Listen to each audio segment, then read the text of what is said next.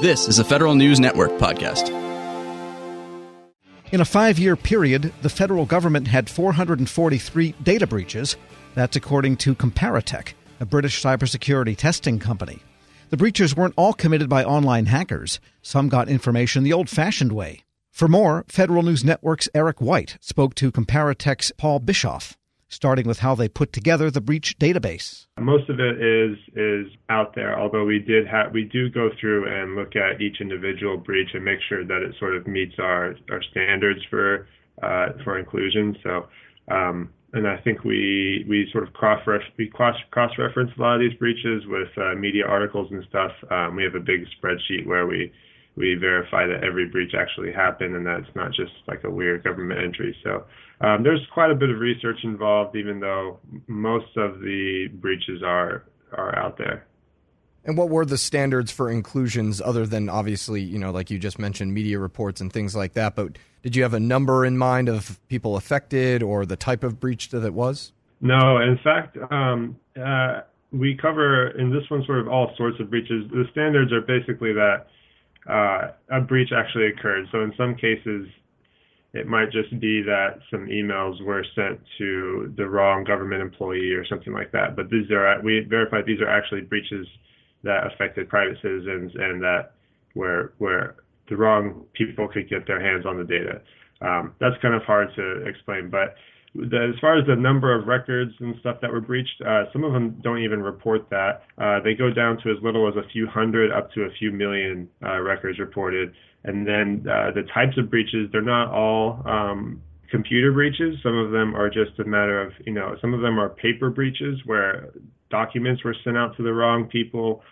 Some of them are, stolen hard drives and things like that. So it's a pretty good mix, and we sort of we've noted all of this and separated it all out by state. So I guess really it's not that we excluded any data breaches, but that we organized these by state and type of breach and the number of records reported and the year that they were done. And looking at your research, you came up with some of the key findings. What were some of the ones that kind of made you do a double take? Well, we looked at data from 2014. And so the big thing is that there have been 443 data, government or military data breaches, and they involved about 169 million records so far. The thing about government data breaches is the data is usually accurate and it's usually up to date. So government data breaches can be quite severe in terms of how usable the data is to someone who's trying to steal identities and something like that. 2018 was the worst year for breaches so far of the years that we covered. Over 100 data breaches occurred in 2018.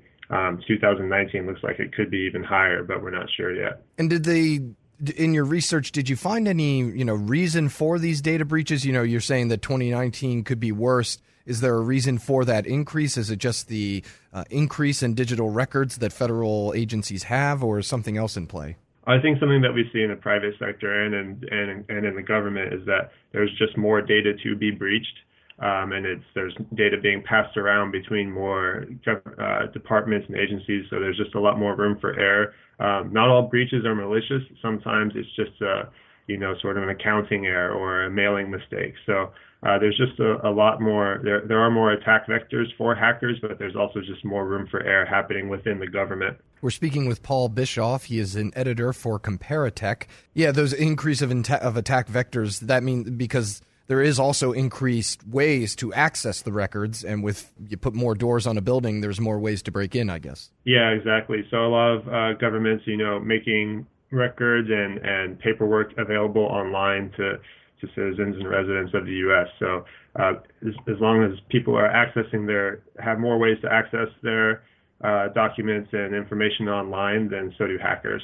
And you also looked at state and local governments. We cover mostly the federal side of things, but comparing the federal agencies to state and local governments, is there a big difference there? Because obviously the federal government has way more information than any state or local government, but do they do a better job percentage-wise in protecting that data, or are the states and local governments having to make up ground at? I would say that the federal government is probably has the highest number of breaches. A lot of those we attribute to Washington, D.C., because that's where a lot of those agencies are headquartered, the federal agencies. So the Washington, D.C. had the highest number of data breaches, higher than any other individual state.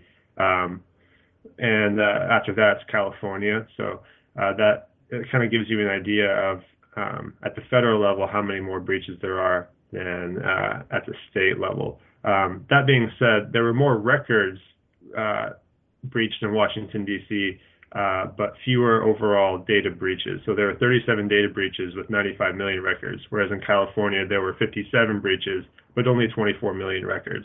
So it's kind of you have to sort of look at not only the number of breaches, but how many records are being breached. And breaking it down from federal agency to federal agency, which ones stood out for having the most breaches? Well, as far as the most breached government departments, the Department of Health had 29 breaches, Veterans Affairs had 33, and city networks, so these are just networks belonging to various different cities that use government websites and things like that. There were 56 cities that suffered data breaches.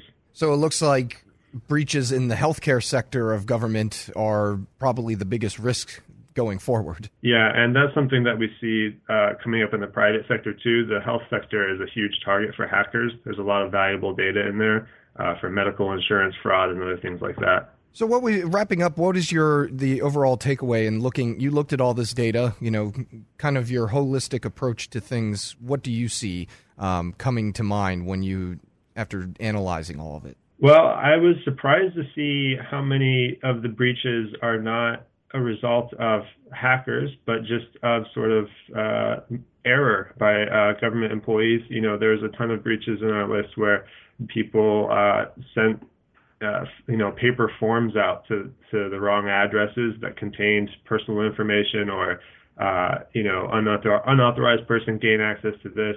It's not so much as government employees are being tricked. A lot of times they're just I think we just need to sort of clean up our act in terms of our operational security. When I say we, I mean the U.S. government. And the operational security seems to be an issue, a recurring issue across all years. Paul Bischoff is a writer and software evaluator at Comparatech, speaking with Federal News Network's Eric White. Find a link to the interview and to the breach report at federalnewsnetwork.com/Federal Drive. Hear the Federal Drive on demand. Subscribe at Apple Podcasts or Podcast One. Cough and cold season is here. Introducing Ricola Max Throat Care, Ricola's most powerful drop yet.